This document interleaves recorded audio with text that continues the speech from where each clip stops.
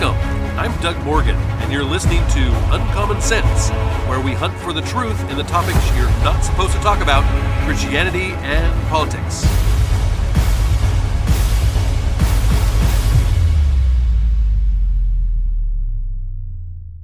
For those that have not heard, it is National School Choice Week. As many of you know, I've been around the educational community for most of my life. I was fortunate enough to attend both big public schools and a small private school as a kid. Later, I had the honor of teaching in a private school, as well as currently teaching in a homeschool resource center, which I really enjoy.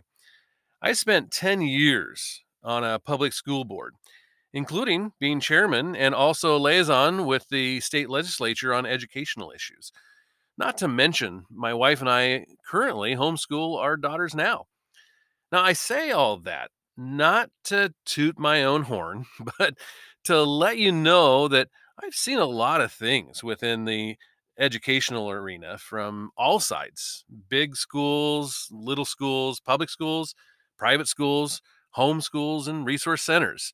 You name it, I have some experience that gives me insight into the issues affecting education of our children. One of the things that I have said for a very long time is that children and families would be greatly helped if there were school choice. When I was on the school board, um, we had a large number of schools in that district for a district that size.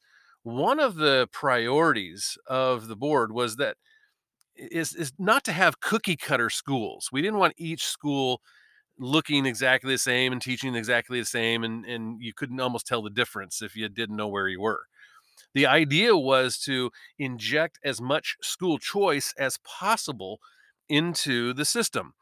We would simply allot each school a certain amount of money according to the attendance of that school, and they could make decisions to spend that money based on the priorities of that school. This made each school have a different character, a different look, and even feel that was unique from the others. Some wanted kind of the no frills vibe and concentrated on low class sizes, for instance. Others concentrated on having as many bells and whistles as possible, but that came with a price in other areas. It also promoted competition. Oh, I know. we, we are not supposed to say that word when talking about schools. But here on the Uncommon Sense podcast, we talk about a lot of things that we're not supposed to. Competition was a really good thing within our district. If after school sports or activities were important to you and your child, well, there was a bigger school that had that. And if you were looking for more of a small 4-room country schoolhouse kind of feel, well, your elementary school student had the same teacher for multiple years, even. We had that too. Some schools would save money by sharing a music teacher or even an administrator, for instance. So, for instance, teacher would go to one school for 2 days out of the week and teach teach Spanish there, and then they would go to another school and teach 2 days out of the week there or whatever, and they were able to have that Spanish class or that choir or that band or whatever, um, and and do it affordably. And all this was up to them for the most part, really, and they made these decisions based on what they felt was best for them and their school. Now, if you were a parent and you liked what a school was doing in another part of the district and felt your child would do better in that atmosphere, well, you could put in for a transfer. And as long as there was room and you provided the transportation, you were allowed to choose what school your child attended. This was a huge success, both for schools, for the parents, and most importantly for the kids. Our school district was one of the very best in the state by all measures. School choice, even on this small of a level, was proven to work, and this was just simply undeniable. Why would choice and competition not be successful? The education community uses it after K-12. You have thousands of choices of places to choose from in the form of universities, colleges, trade schools, online classes, etc. All of these are vying for your post high school dollars. And you have the choice to choose a school that fits your needs, that fits your values, fits your priorities. Why are we not taking the same attitude toward our K 12 systems? Well, one of the biggest answers to that question is teachers' unions. They are very opposed to any kind of competition being injected into the current way of doing things. This is not because they have the children's, best at heart in this country. This is because we had school choice in this country. If we did, they would lose some of their power and control. And they so desperately work hard to hang on to that. But things are changing. It all started, I would say, maybe about a year and a half ago, maybe a little before that, but a year and a half ago, there was a piece written by Walter Weber, and he's of the ACLJ. This article dates back to July 1st of 2020, and it's entitled "Big Victory in Supreme Court School Choice Case." And he says yesterday, the U.S. Supreme Court released an important ruling supporting school choice for parents. The American Center for Law and Justice, that's the ACLJ, had filled a friend of the court brief in the case. They had filed that, urging the High Court to uphold the school choice program at issue. In its 5 to 4 decision in Espinoza versus Montana Department of Revenue, the court declared a state need not subsidize private education, but once a state decides to do so, it cannot disqualify some private schools solely because they are religious. This was big. The case involved a Montana school choice program. Under the program, donors who support private scholarship funds may take a state income tax credit. And the idea is that the taxpayers get an incentive to support the scholarships, which in turn help parents of limited means or parents of children with disabilities send their children to school and to the school they believe is best suited to their children's needs. Now, after Montana adopted the tax credit program, the Montana State Tax Agency issued a rule, of course, right, that disqualified any scholarship fund that included religious schools as beneficiaries. Under the restrictive rule, a state agency declared that parents could use scholarships to choose secular private schools, but not religious private schools. Some parents who wanted to send their children to religious schools then brought suit in the state court and challenging the disqualification of such schools. A victory for the parents. A state trial court agreed to the exclusionary rule being invalid, but the Montana Supreme Court reversed, holding that under the Montana Constitution, the state was forbidden to have a program that included religious schools. Now, the parents then filed a petition with the U.S. Supreme Court, contending that the state's discrimination against religious schools violated the Free Exercise and Equal Protection Clause of the United States Constitution. The ACLJ argued that governments often employ tax incentives in the form of credits or exemptions or deductions to pursue desired social goods, such as the fostering of charitable works and the education of children. That the incentivized activities may involve religious entities or pursuit of religious goals is not a constitutional problem. What the government may not do is discriminatorily exclude otherwise disqualified eligible entities solely of their religious identity and activities. So, thus, a government's posting of a quote, no religious choices or entities allowed sign, whether literally or figuratively, would run afoul of both the Equal Protection Clause and the religious and speech clauses of the First Amendment. Well, the Supreme Court agreed, embracing, and I know, shocker, really, almost right. The Supreme Court agreed, and they embraced this decision by saying, "quote the unremarkable conclusion that disqualifying otherwise eligible recipients from a public benefit solely because of their religious character imposes a penalty on the free exercise of religion that triggers the most exacting scrutiny."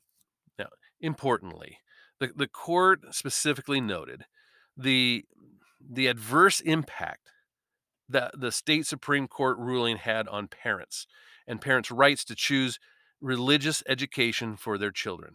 As Chief Justice Roberts noted in his majority opinion, and I've been I, I have definitely not liked a lot of what Justice Roberts has done in recent times, but here on this one, he got it right. And he got it right along with Justice Alito, of course. Justice Alito noted the importance of school choice to parental rights to raise their children in accordance to their values. He said this. He said, quote, "Today's public schools are quite different from those envisioned by Horace Mann. But many parents of many different faiths still believe that their local schools inculate a worldview that is antithetical to what they teach at home. Many have turned to religious schools at considerable expense and have undertaken the burden of homeschooling. The Montana program provided necessary aid for parents who pay taxes to support the public schools, but who disagree with the teaching there. The program helped parents of modest means do what more affluent parents can do: send their children to a school of their choice. Now, school choice is a win win. Parents select the program that best suits their educational plan for their children. Taxpayers save the money that public schools would otherwise have had to spend on children. And society enjoys greater freedom of diversity rather than having all children, except those wealthy enough to escape, forced into a one size fits all program dictated by, governmental educational agencies. The Supreme Court's decision in Espinoza overturns the rule of religious hostility imposed by the Montana Supreme Court and provides a ringing victory for school choice. But that was just a start. In another article from the 22nd of last month, the same Walter M. Weber of the ACLJ wrote this. He said, "The Supreme Court is currently considering an important school choice case out of Maine, Carlson v. Macon. At issue is Maine's categorical exclusion of religious schools from a program that gives tuition assistance to families in districts where there is no public high school." You see, on December 8th of last year, the justices heard oral arguments, and a couple of points deserve particular mention. First, the attorney representing Maine, which of course opposed the claims of the families who want to send their children to religious private schools, said again and again that this is interesting. The most important or defining feature of public education is being non-sectarian or secular. Not not a good education in math, or not a good education in reading or in writing, not familiarization with the founding principles of our nation or the preparation for mature future citizenship, getting people ready to be successful adults in society, not learning basic human interaction skills or teamwork. No, it was non-sectarianism is the most prominent feature of what our public education system should be doing. Now, second, the attorney for Maine flatly stated that schools teaching Marxism or Leninism would be completely inconsistent with a public education. But showing their hypocrisy, of course. But when asked about critical race theory, he couldn't answer. The lessons should be drawn from this are just wide. Number one, parental choice is crucial. Families, not bureaucrats or public school union officials, should be the ones judging what content is best for their children. Some parents will prefer secularism, some religion, some won't care as long as the basics are covered. Some parents will want an education that slants left, and some will prefer a slant toward, traditionalism, or some won't care, right? Letting the parents make the choice without the burden or the penalty puts the responsibility with the parents, and that's where it belongs. Putting government, you know, educrats in charge, by contrast, risks the endless politicization of education, as the government will be picking which views wins and which view loses on some controversy of the day. Now, not only do we think school choice is the constitutional solution, it is also it solves a lot of endless education disputes by putting the authority where it belongs, and that's with the parents. So, how does school choice do this? And what are the benefits? Well, in an article from heritage.org, school choice is a growing movement, one that is already lifting thousands of kids across America. The results are tangible, and states are leading the way, giving parents more options in their children's education than ever before. Here are 10 of the most promising benefits of school choice. Number one, school choice is good for student safety. Parents who exercise school choice frequently list school safety as one of their primary reasons for doing so. School safety is a particular concern in communities where violence is common. School choice options can help students escape communities where bullying, gang related violence, or other school violence is common. This has proved, um, in the Milwaukee case, where research found that school choice participants were half as likely to commit felonies and misdemeanors as those who went to their local public school. I mean, that is a huge difference. On a wider scale, five empirical studies have found that students participating in private school choice are safer and receive better schooling. School safety was among the top three reasons parents exercise school choice in the largest ever survey conducted of private school choice programs. Among the nearly 15,000 respondents in Florida, 36% listed school safety in their top three priorities when choosing a school. Parents have reported similar school safety related motivations for exercising the educational choice in other settings, such as Washington, D.C.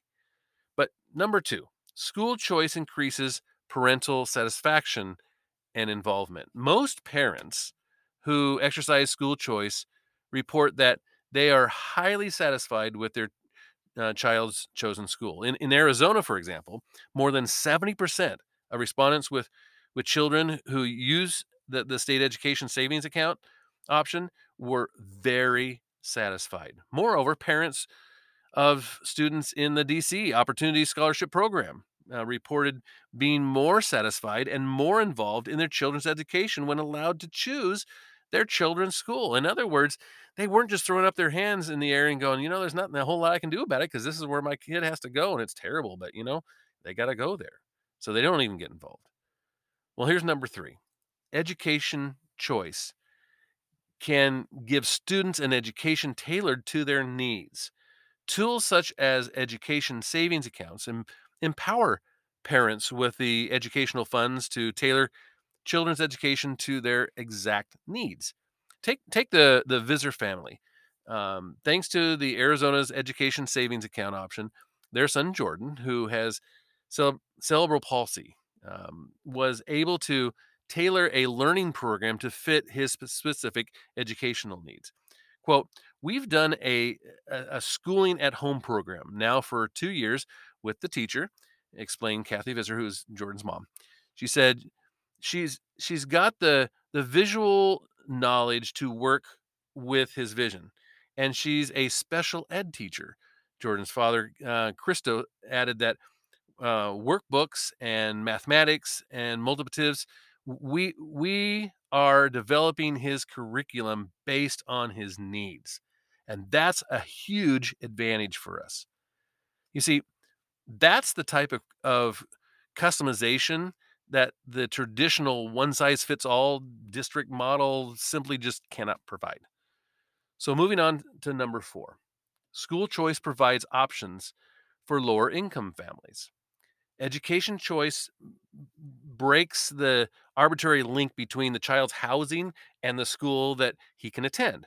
This means that the price of home and family, that what they can afford, no longer determines their child's access to a quality education. When we picked our house here, we picked it partly because of the area it was in and the fact that it was in what looked like to be good schools. Now, since we've decided we want to homeschool, but but not everybody gets that choice.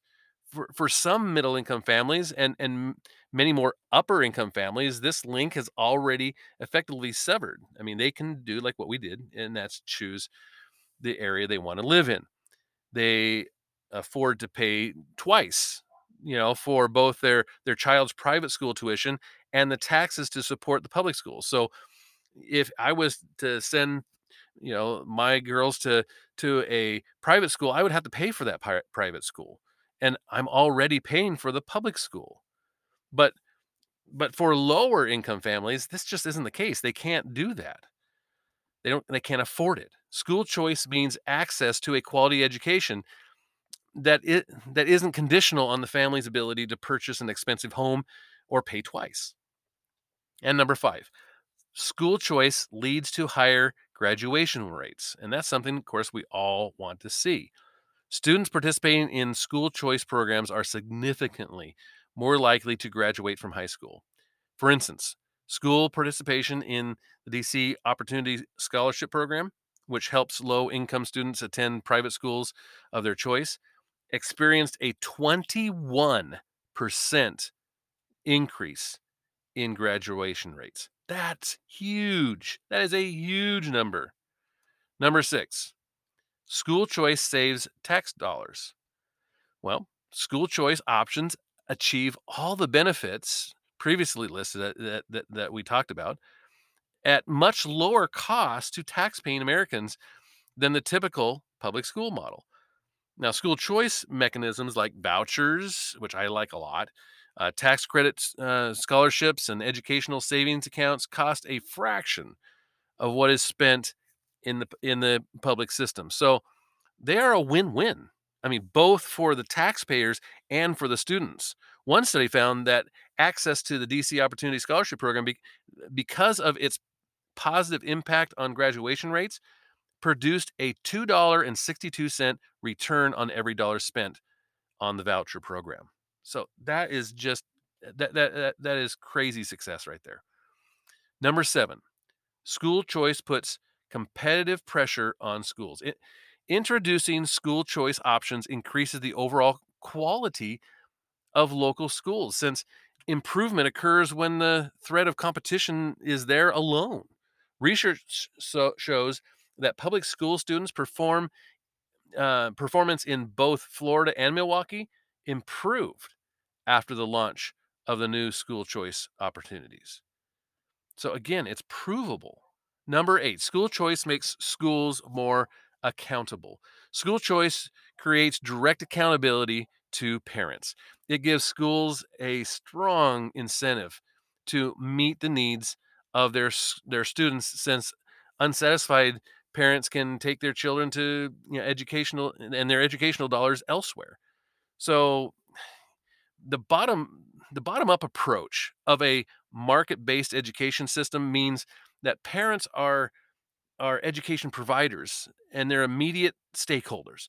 This creates a feedback loop, so to speak, that does not exist in the more centralized top-down systems like, school districts. Policymakers should trust parents and education providers in to to collaborate together as they work to meet the needs of a diverse student population. Number 9, getting to the end here. Number 9, school choice makes education dollars go farther. Milton and Rose Friedman rightly argued that people are more likely to economize and maximize money when it's their own, right?